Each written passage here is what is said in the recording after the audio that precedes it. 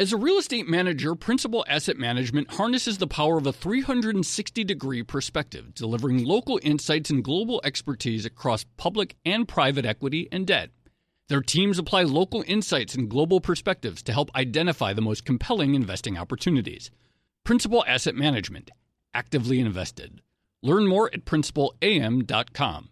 Investing involves risk, including possible loss of principal. Principal Asset Management SM is a trade name of Principal Global Investors, LLC. Hey there, it's Joe Weisenthal. And Tracy Alloway. And we are the co-hosts of the Odd Lots podcast. And we want to tell you about a new podcast here at Bloomberg we're really excited about. Money Stuff, the podcast. That's right. Friend of the pod, Matt Levine, is teaming up with our other friend and Bloomberg TV host, Katie Greifeld, to bring the Money Stuff newsletter to life. Every Friday, Matt and Katie will dive into all the Wall Street finance and other things that make Matt's newsletter such a hit. You can listen to Money Stuff, the podcast on Apple Podcasts, Spotify, or wherever you get your podcasts.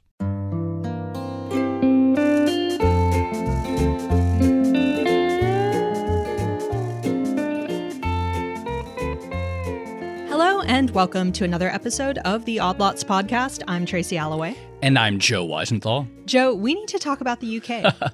Yeah, we definitely do. You know, the last couple weeks, of course, have been consumed by the volatility in the pound and the gilt market. Mm-hmm. And I think it's actually good that we waited a few days. Maybe it would have been fun to do one right away. But there's so much confusion that I actually think for learning something, it kind of helps to avoid it a few days. That's my excuse. Well, I'm going to start this conversation with a massive caveat, which is we are recording this on October 3rd. Things can change in the couple days that it takes us to get this out. And already things have changed quite a bit. So, you know, the week before we recorded this, we saw massive movements in the UK market. So we saw 5-year gilts at like 4.7%, which was the highest since 2008. We saw an even bigger move in longer dated gilts. I think the 20-year was at almost 5%. It's now back below 4%. The pound reached a record low against the dollar. All of this was after the UK unveiled a mini budget that featured a bunch of tax cuts that were expected to balloon the public deficit at a time of inflationary pressure in the UK, Joe. I'm just going to make that point. But even then, you know, in the 1 week since all of that happened, we now have the UK Prime Minister, Liz Truss, coming out and basically doing a U-turn on one big component of the mini budget, which was the tax cuts. And so we're seeing some relief in the market, but there's still this big question over what exactly just happened. Right. And so it really, I mean, the story kind of started on September 23rd when those tax cuts were announced. It really started accelerating in the middle of the following week. The Bank of England was forced to essentially enter the market. And when you have these big moves in government bonds, there's always this debate, and you've written about it for years in other contexts. It's like, how much is, quote, fundamental and how much is technical? Mm-hmm. How much does it have to do with market structure versus some sort of like meaningful signal about the path of expected inflation or the Bank of England's policy rates? And at times there is a deviation. And it seemed at least at one point last week that there was a pretty big deviation between something like fundamental versus the sort of like technical driven market that may have been causing a run of sorts in at least one corner of the market. Right. So we are going to be getting into this technicals versus fundamentals question with really the perfect guest. We're going to be speaking to Toby Nangle. He is an economic and markets commentator who worked in asset management for 25 years, formerly the head of global asset allocation for Columbia Threadneedle, also a previous Odd Lots guest, and someone who is quite philosophical at times over money and what markets but also are apparently us. Can get technical too. Totally. Combine the philosophy with the technical. Which is a rare combination. Yes. So I'm looking forward to this conversation. Toby, thank you so much for coming on Odd Lots. Thanks for having me. So maybe a basic question to start off with, but how remarkable were the events of the previous week or so in your mind? Oh my goodness, yeah. I mean, for the gilt market, there's nothing like that in my career. And I was looking back using Bank of England data, and you can't really find something like it for since 1978 on the daily data that they have there. To have the short gilt market completely reprice the Bank of England rate path in the way it did, and then also the long end kind of go from this big bear flattening into this huge bear steepening as you had liquidation trades and a run dynamic unfold with the Bank of England then having to intervene to start buying bonds when it's trying to do QT. I mean, there's nothing like it. It's really an extraordinary episode. We need to talk to Richard Silla, who, history of interest rates going back to like 2000 years. That was one of our first episodes. Yeah. To find something comparable, it sounds like it really was wild. And all someone has to do is look up a chart of like 10-year gilts or anything. And you just see these multi-standard deviation moves that are supposed to happen like one every 100,000 years happening a few days.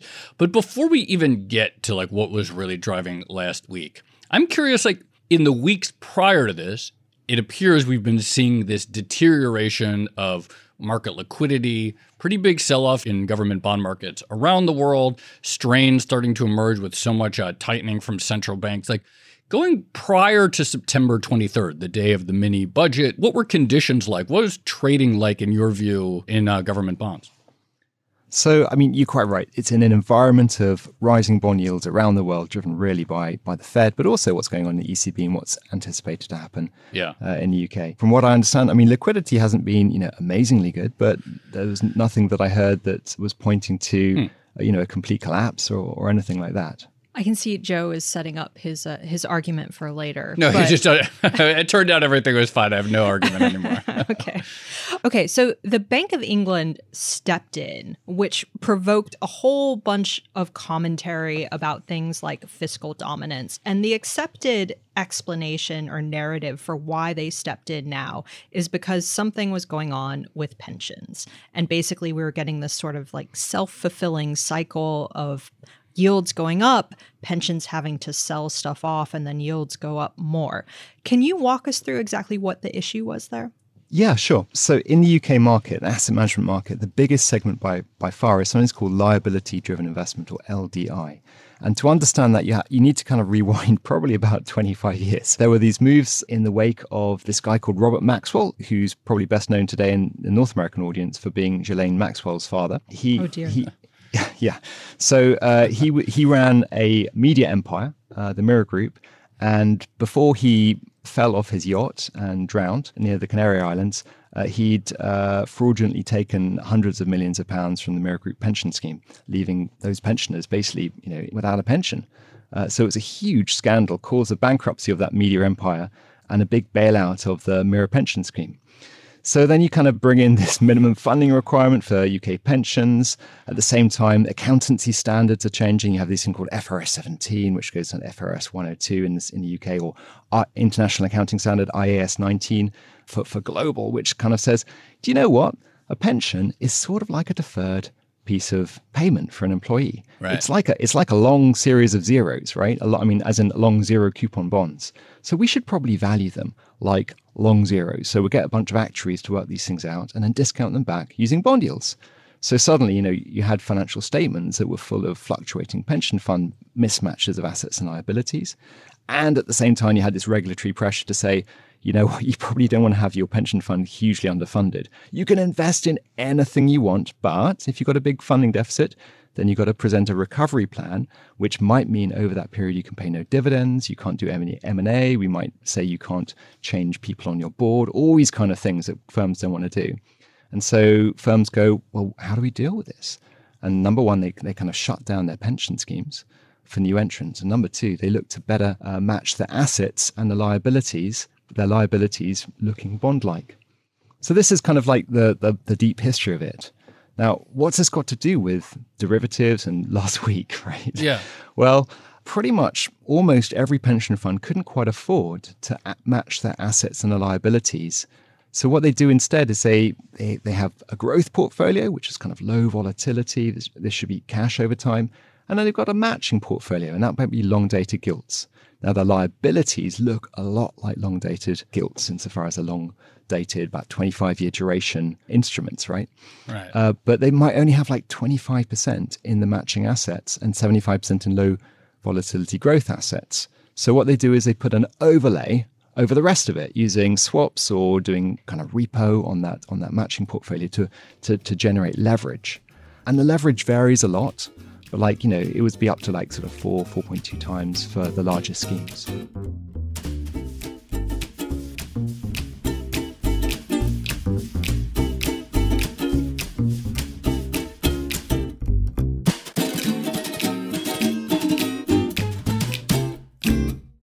As a leading real estate manager, Principal Asset Management harnesses the power of a 360-degree perspective, delivering local insights and global expertise across public and private equity and debt.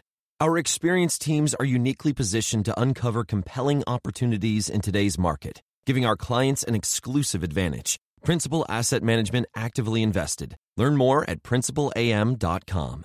Investing involves risk, including possible loss of principal. Principal Asset Management SM is a trade name of Principal Global Investors, LLC. Hey there, it's Joe Weisenthal. And Tracy Alloway. And we are the co-hosts of the Odd Lots podcast. And we want to tell you about a new podcast here at Bloomberg we're really excited about. Money Stuff, the podcast. That's right. Friend of the pod, Matt Levine, is teaming up with our other friend and Bloomberg TV host, Katie Greifeld, to bring the Money Stuff newsletter to life. Every Friday, Matt and Katie will dive into all the Wall Street finance and other things that make Matt's newsletter such a hit. You can listen to Money Stuff, the podcast on Apple Podcasts, Spotify, or wherever you get your podcasts. Walk us through the mechanics, actually. Yeah. What happens, setting aside the craziness of last week, what happens mathematically for the pensions when rates go up, as they have been this year? Okay, yeah. So if you have a pension fund, it's got assets, which will be financial securities and other stuff, and we have liabilities. So let's say at the beginning of the year, you're a pension fund, and your assets are 100, and your liabilities are 100. Right. Long-dated bond yields rise, a lot. Let's say they rise 100 basis points, and your liabilities got duration 25. So now your liabilities are only 75 in present value terms. Now your assets, they would have maybe fallen a bit because growth hasn't been fantastic. Right. But also on the liability side, those gilts have been worth less, and then the swap overlay is worth less. So what mathematically will have been happening during the year is that pretty much every month they'll probably be rebalancing so that they get back to being fully hedged and they don't have any kind of crazy stuff going on. So just to be clear, the value of the assets has, in a rising rate period, the value of the assets has fallen. But if it's orderly, it's okay because by the accounting standards, the total value of the obligations has fallen as well. Absolutely. I mean, we think of pensions as investors, but what they're really trying to do is they're trying to solve their problem. And their problem is that they don't want to leave their beneficiaries with an unsecure outcome, right? Right.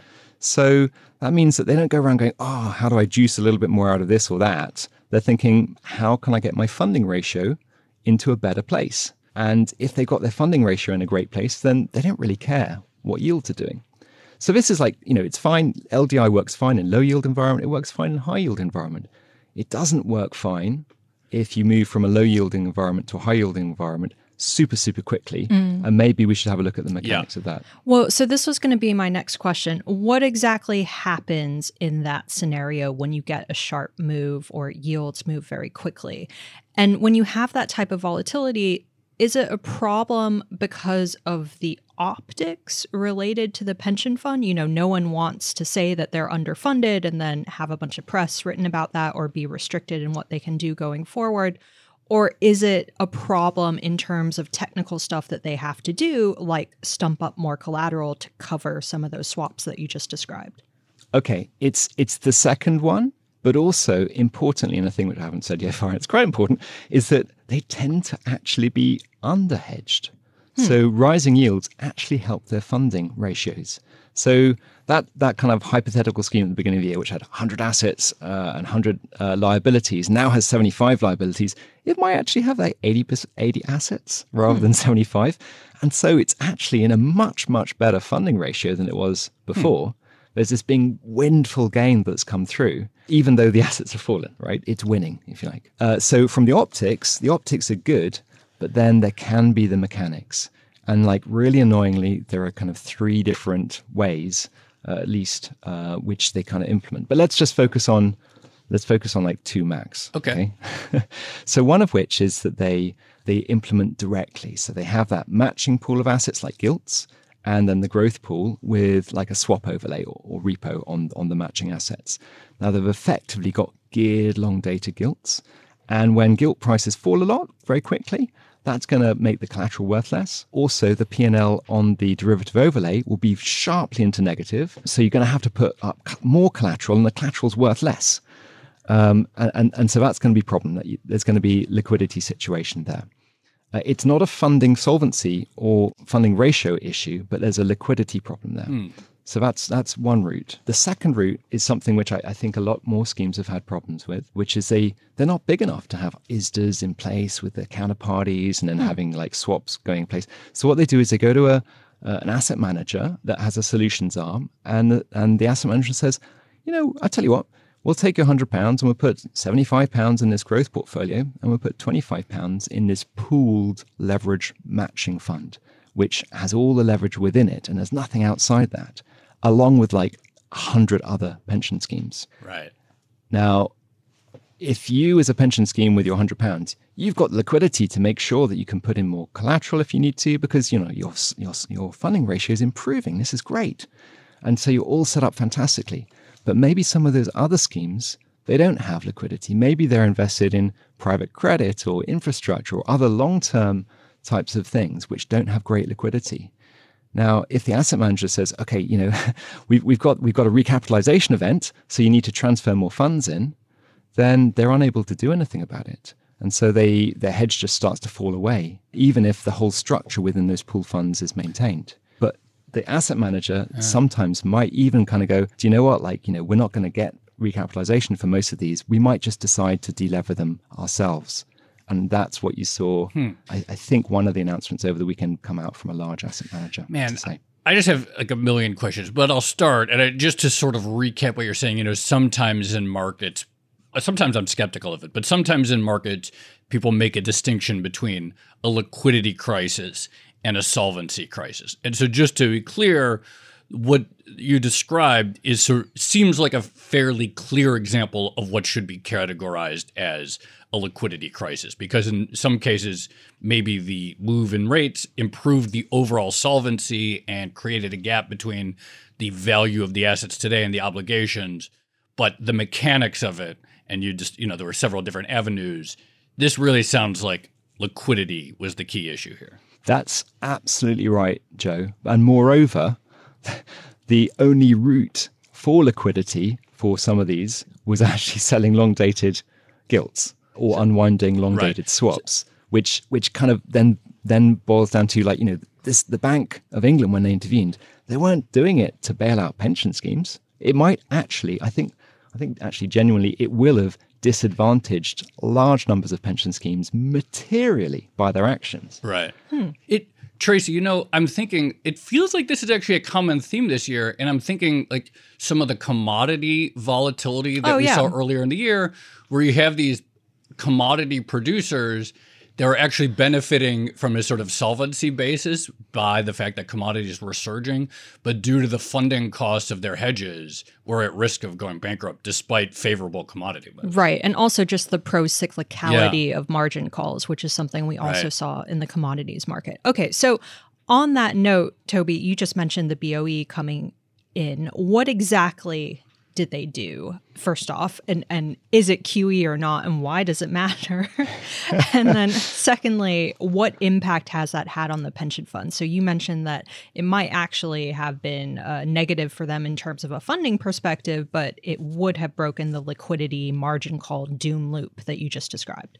Yeah, that's right. So the Bank of England, they saw that this doom loop was in place, and that you don't know where that's going to lead, right? That could undermine the entire financial system. So they intervened with an announcement that they would do daily auctions of up to £5 billion each in long-dated securities. And they did their first auction, and I think it was like just over £1 billion was offered. But the announcement just collapsed long yields by 100 basis points. I mean, a huge move. I mean, if you've got 25-year duration in this stuff, that's a 25% price jump just on the announcement, which is just phenomenal. So that's what they're technically doing. Is that QE? I think that technically you could talk about it as balance sheet enlargement, but I think it can only be understood as a lender of last resort, or rather market maker of last resort function that it's stepping in to do. It's protecting the financial system. It's not trying to reverse QT in any way. And, I think actually it was, they executed it, and the results are probably way beyond their expectations. And then the second question was about what was the impact on pension funds? Well, some of these pension funds were being cleared out of their hedges, whether through their choice or through their managers' choices, up when long-dated yields were above 5%. And so if you think of that, that fund that's feeling really great because its assets have fallen by 20% year to date, but its liabilities are down 25% year to date. And you have like the assets and liabilities going up and down in this roller coaster together. Well, the assets just fell out when they're going unledged. And the liabilities rose back up hugely after the Bank of England intervention.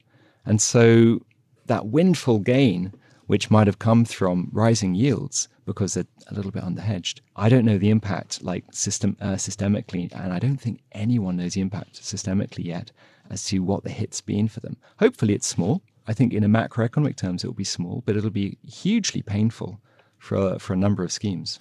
So I'm thinking back to in the U.S. and I guess elsewhere, but in the U.S. in spring 2020, the onset of the pandemic, and there was a similar situation with leveraged hedge funds that armed cash treasuries versus futures, and the Fed had to step in and restore calm to the market. And then, the people have talked about the idea of like a standing repo facility, such that at any given time you can just get liquidity for what within any given system should be the safest, most liquid asset. Would something like that in the UK is there anything equivalent to that in place? Or would something like that be useful such that the central bank doesn't have to make ad hoc decisions about when to step in, but allow players to at any time get central bank liquidity for their gilts? So I don't think that there was, I could be wrong, so I'm going to caveat that.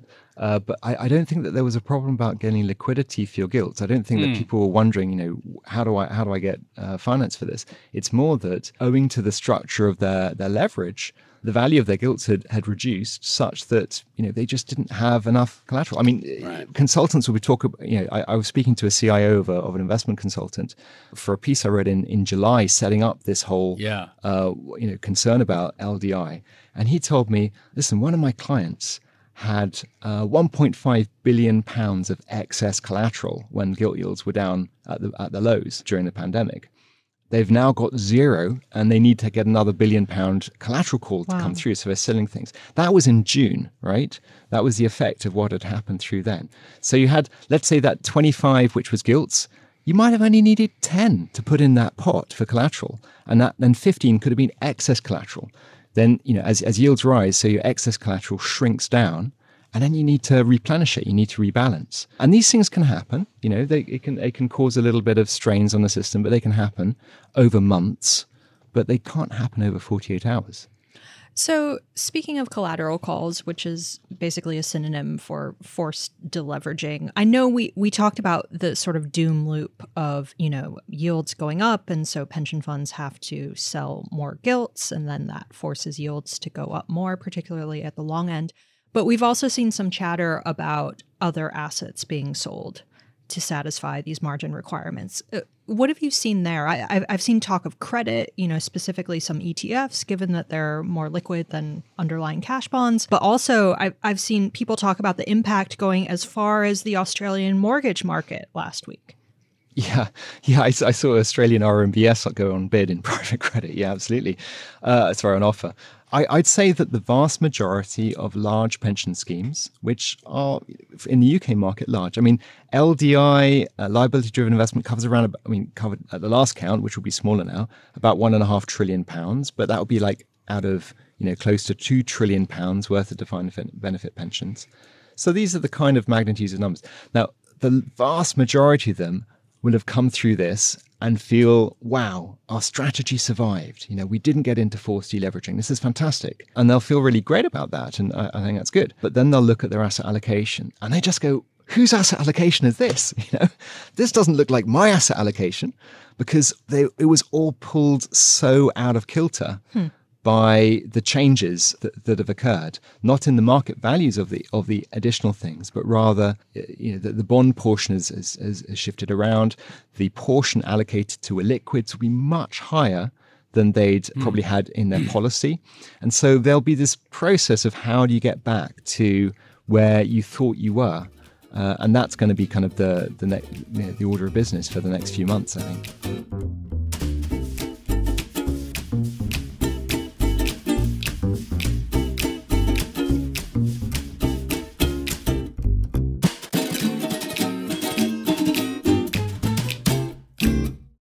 As a leading real estate manager, Principal Asset Management harnesses the power of a 360-degree perspective, delivering local insights and global expertise across public and private equity and debt. Our experienced teams are uniquely positioned to uncover compelling opportunities in today's market, giving our clients an exclusive advantage. Principal Asset Management actively invested. Learn more at principalam.com. Investing involves risk, including possible loss of principal. Principal Asset Management SM is a trade name of Principal Global Investors, LLC. Hey there, it's Joe Weisenthal. And Tracy Alloway. And we are the co-hosts of the Odd Lots podcast. And we want to tell you about a new podcast here at Bloomberg we're really excited about. Money Stuff, the podcast. That's right. Friend of the pod, Matt Levine, is teaming up with our other friend and Bloomberg TV host, Katie Greifeld, to bring the Money Stuff newsletter to life.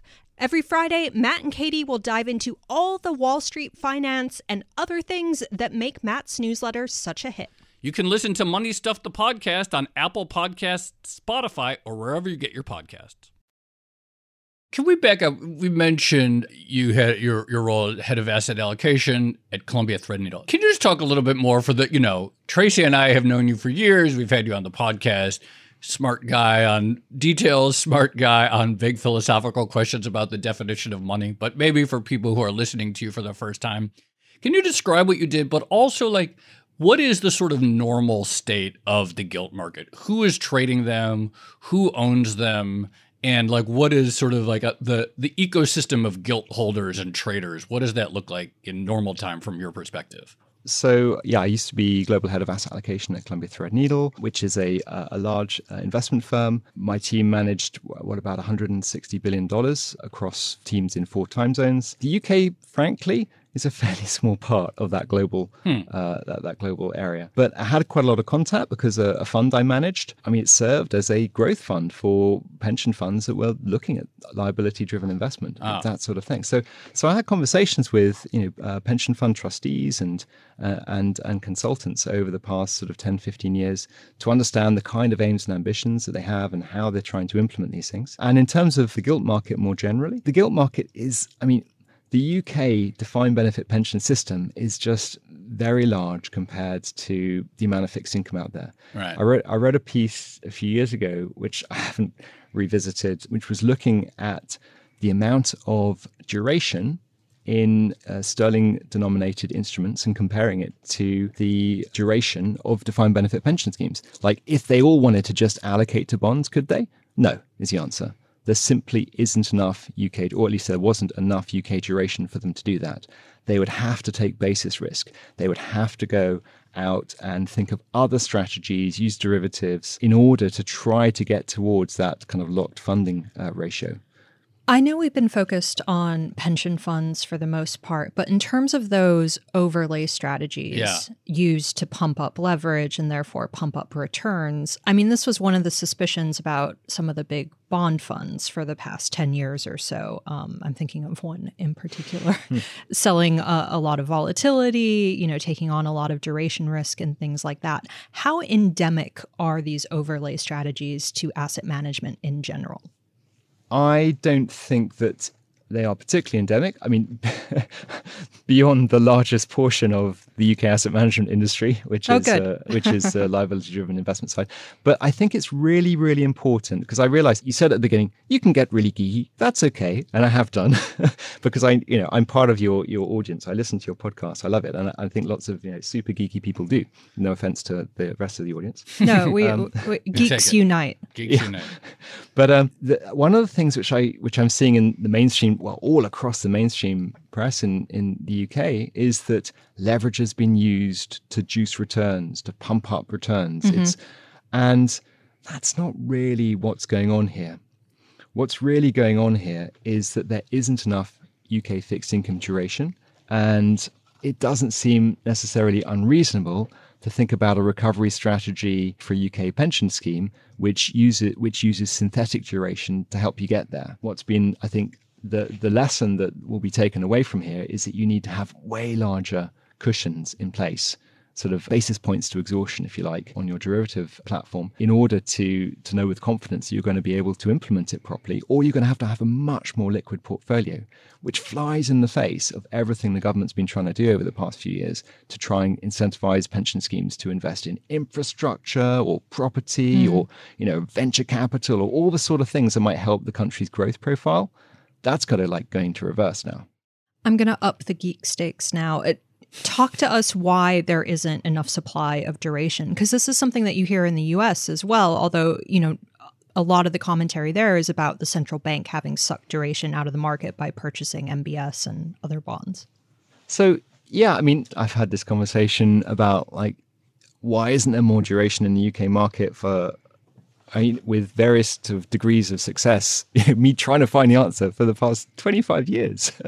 I've spoken to, past heads of the debt management office, UK government, different corporate treasurers. And where I've sort of got to on this is that actually, I would agree with the UK government that the UK government issues way longer than any other government.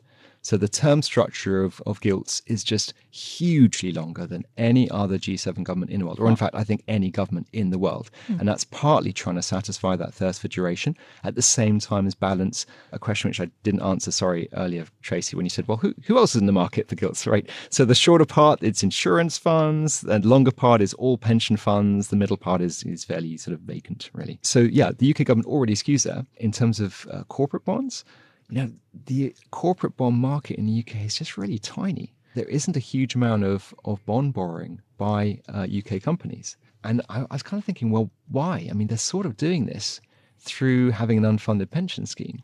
And then it sort of struck me, well, maybe they've decided to do their long-dated corporate borrowing through an unfunded pension scheme because the fees that go to the Pension Protection Fund, which is our version of the PBGC, might actually be kind of lower than the aggregated, the spread that you might pay. This is what I mean by Toby being both technical and philosophical at the same time. I like that. Well, it sounds like if there's a shortage of duration, then the government should enact a budget that increases gilt issuance by £45 billion. Weren't they just trying to solve a basic problem there? No, but in all seriousness, on that point, that's kind of a troll, but also not really. What is it?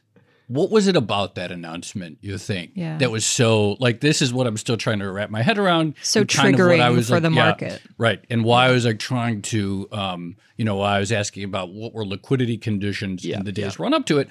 What was it about the announcement that caused such violence in the market? So, I was watching the announcement with a bunch of fellow geeks in a WhatsApp group, and we were looking at it and going, oh my God, oh wow, as he was sort of announcing these things. But if you'd have asked me before, if I'd have been that guy who was pulled into number 11 saying, so here's what we're going to do, I'd go, oh, wow, that's a bit of a shocker. If I was asked, what do you think the market's going to do? I wouldn't have said what it did. Yeah, right. And so, I think that you can explain what happened by two things. And this is kind of it was partly the substance. I think that's definitely part of it, but it was also the style.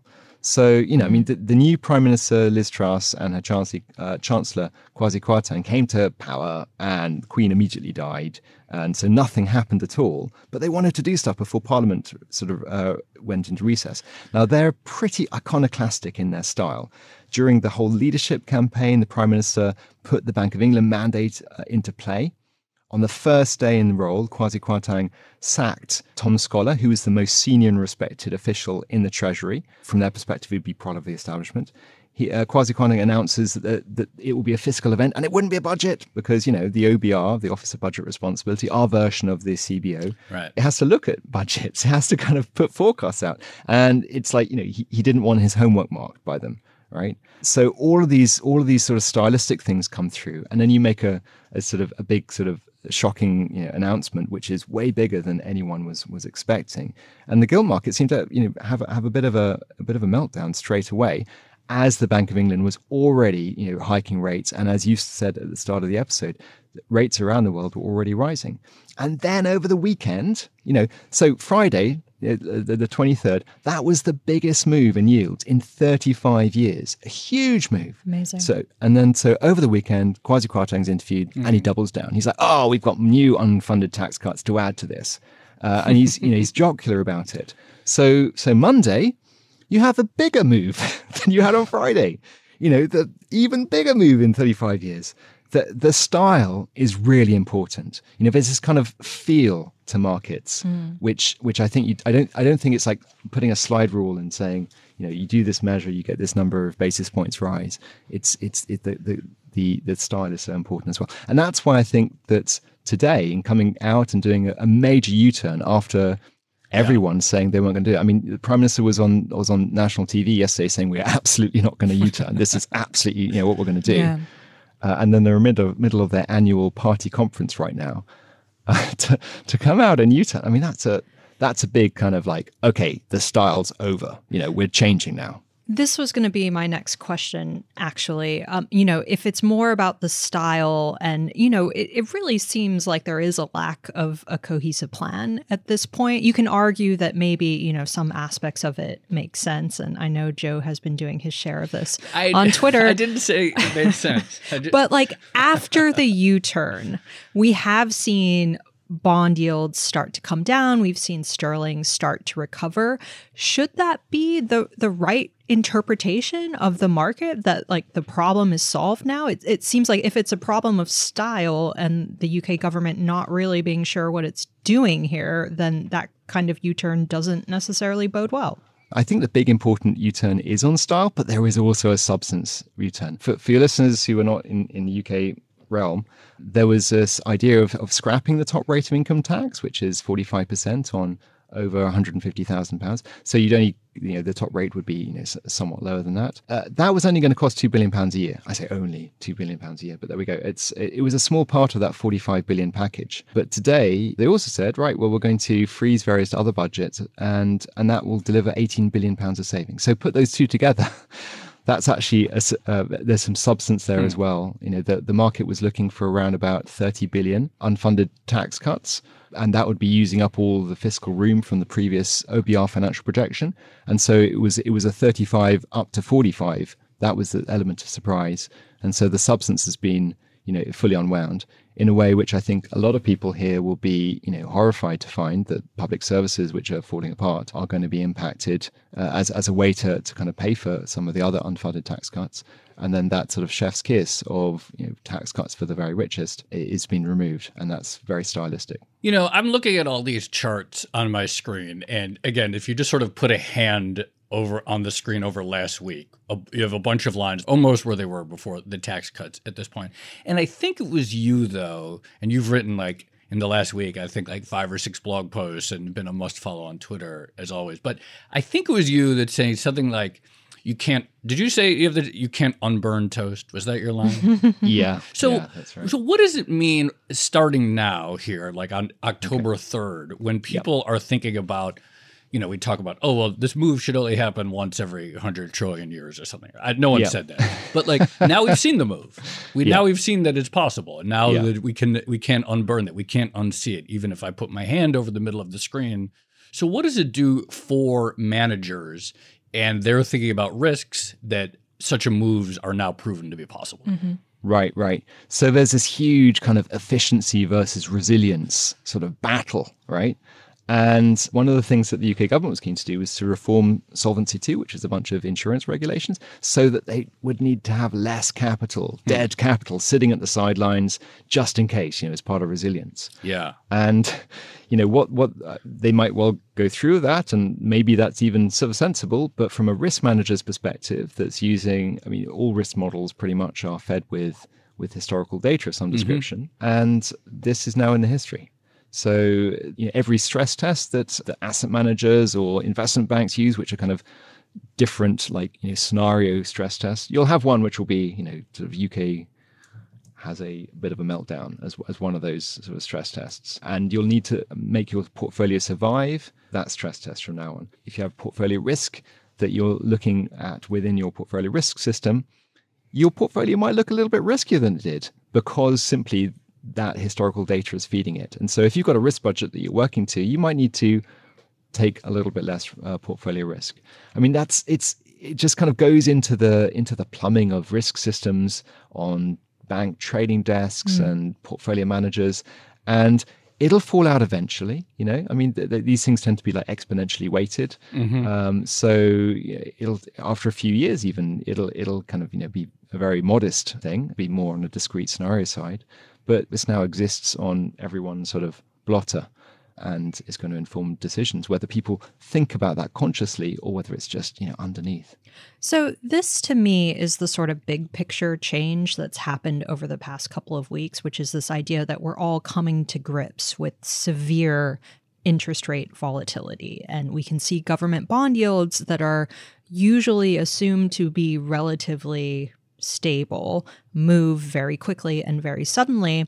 And we've designed an entire financial system around the assumption that that doesn't happen very much. So we have a lot of bank capital rules, liquidity coverage rules, pension fund rules that tend to herd investors into these stable and ostensibly safe government bonds. And so when that doesn't happen, when they turn out to be really volatile, it becomes extremely painful and in some circumstances problematic. Is that something you would agree with, or how would we resolve that tension? The idea that, most big investors are supposed to hold a whole bunch of government bonds. Right. But then, we get a week like last week, and suddenly those government bonds turn into a liability. I should be careful about using liability when we're talking about pension funds, but you know what I mean. Yeah. I mean, I think you sum it up brilliantly. You're a fantastic communicator. I would just caveat that a little bit, just in Sure. spirit of geekiness, in that, for pension funds, the long end is the risk-free asset, simply because that's where their liabilities sit. But, so on an unlevered basis, having a load more, if there was enough duration, would be a great thing for them. I mean, they would be able to close their funding ratio, and that's it. But because that market structure doesn't really facilitate that to happen, then that's going to be a problem. Just going back to earlier, Tracy asked, well, how should we sort of conceptualize or categorize the BOE's intervention? Should it be considered QE or not? Or is it just some other kind of market operation? If gilts or government bonds are by definition, are the definitional risk-free asset, then the central bank in any country can't just let them deviate too far. I mean, people talk about a bailout, but essentially, it sounds like they just have to step in. Yeah, I'd completely agree with that. You have to have a government curve. Without that, nothing else works. Right. Also, I mean, the sort of striking thing is there's a lot of talk about central banks losing control of the long end of bond markets. But then, as you pointed out, when the BOE announced its intervention, it actually seems to have had more impact than it might have expected. Yeah, no, absolutely. I mean, if people talk about losing control of the long end, it's not something that the Bank of England would typically want to have any control of at all. They'd want market expectations to shape that. But getting into a doom loop is going to be something which will cause systemic problems potentially. And so as the lender of last resort or market maker of last resort, you need to step in. So Toby, we're going to have to wind up our conversation now, but I guess just going back to the big picture of what's going on with the UK government and UK markets, what are you on the lookout for next steps or developments that might inform the future path? So I'm kind of on the pension fund side. I'm sort of thinking that a bunch of pension funds will unfortunately have lost their hedges. And so, will they be coming back into the market to actually buy long-dated bonds in order to, which could cause a real rally from here at the long end? Some people I speak to in the market on the investment consulting side and hedge fund side, they're sort of thinking, right, is there going to be some kind of stop loss safari that goes on? Because that's a great term. Because what was revealed during this whole debacle was that actually, if you push up long-dated yields by 100 basis points, you can throw some of these structures into unwind. And so I think schemes are trying to manically make sure they're in a situation whereby once the Bank of England intervention ends, that's not going to be possible anymore. So that's going to be very interesting to watch. All right. I love the idea of going on a stop-loss safari. Yeah, we'll watch for that. It's not as fun as it sounds. All right, Toby Nangle, thank you so much for coming on Odd Lots. Fantastic to talk with you, as always. Thanks for having me. Great to speak to you again. Thank you. So it's been too long, Toby. Yeah. We'll have you on. We'll have you on again soon to talk about how the stop-loss safari is going. But that was great.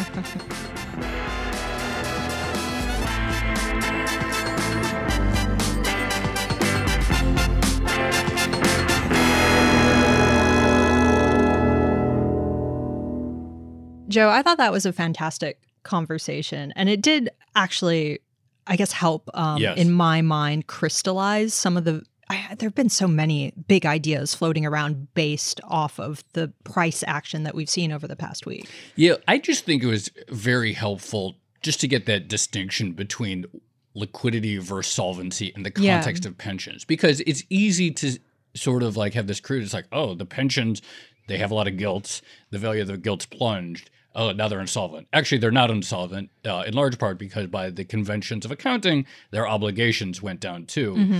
But this theme and the fact that we talked about it earlier in the year, like 5 months ago with commodity markets, we see how really fast moves in leveraged areas can create liquidity crises even when the fundamentals aren't so bad. Right. And this kind of gets to the central bank point that Toby was making as well, which is as fun as it is, or as bizarre as it is to watch a central bank that is ostensibly reducing its balance sheet and embarking on quantitative tightening actually go back into the market and start buying bonds.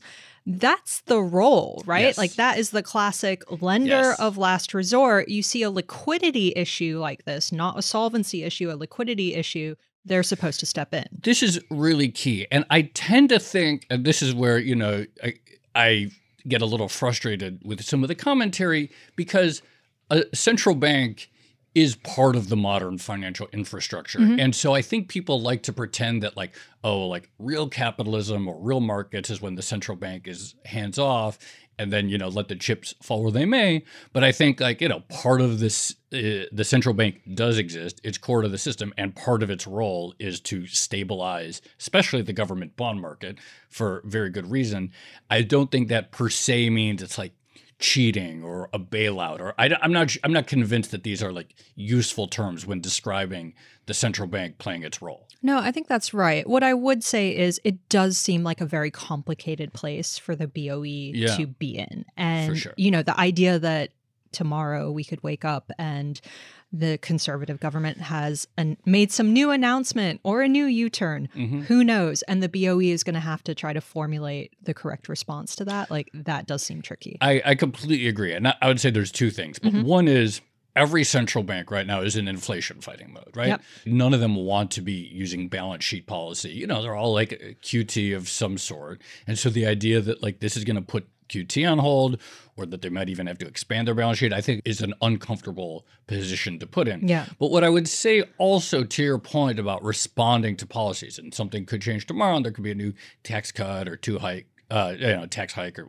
who knows? We have no idea. But what I would say is, I think going back to this, it's like, can they respond on the inflation side of the mandate? Mm-hmm. So if there's more spending or more tax cuts, okay, we're going to have to hike rates to hit our target, hike rates further, while also with the left hand, while with the right hand, making sure markets stay stable. It's a tricky situation. Well, this kind of goes back to the whole designing a financial system around government bonds thing as well. And I think it was Connor Sen had a great tweet about how, it's not just the financial system, it's monetary policy as well. Like monetary policy works through changing the price of government debt. So if you want to change employment or inflation, you're going to have to do something to the price of government debt, which makes everything a lot trickier at a time when, people are really focused on interest rate volatility. Yeah. All right, we should leave it there because we could talk about this for another 2 hours, probably. Let's leave it there. All right, this has been another episode of the Odd Lots podcast. I'm Tracy Alloway. You can follow me on Twitter at Tracy Alloway. And I'm Joe Weisenthal. You can follow me on Twitter at The Stalwart. Be sure to follow our guest, Toby Nangle. He's at Toby_N. Follow our producer of this episode, Dash Bennett. He's at Dashbot. And follow our other producer, Carmen Rodriguez, at Carmen Armin. And if you're looking for even more discussion on the pound gilts and everything else going on in the British economy, definitely check out In the City. It's a new podcast from Bloomberg UK, and it's hosted by Francine Lacqua and David Merritt. It's covering all these finance stories straight from the heart of London. Thanks for listening.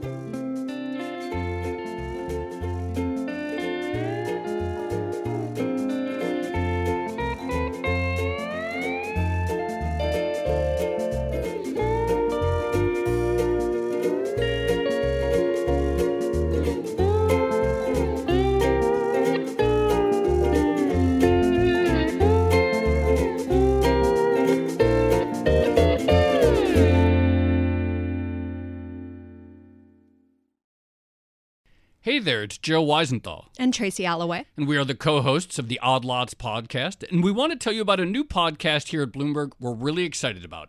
Money Stuff, the podcast. That's right. Friend of the pod, Matt Levine, is teaming up with our other friend and Bloomberg TV host, Katie Greifeld, to bring the Money Stuff newsletter to life. Every Friday, Matt and Katie will dive into all the Wall Street finance and other things that make Matt's newsletter such a hit. You can listen to Money Stuff, the podcast on Apple Podcasts, Spotify, or wherever you get your podcasts.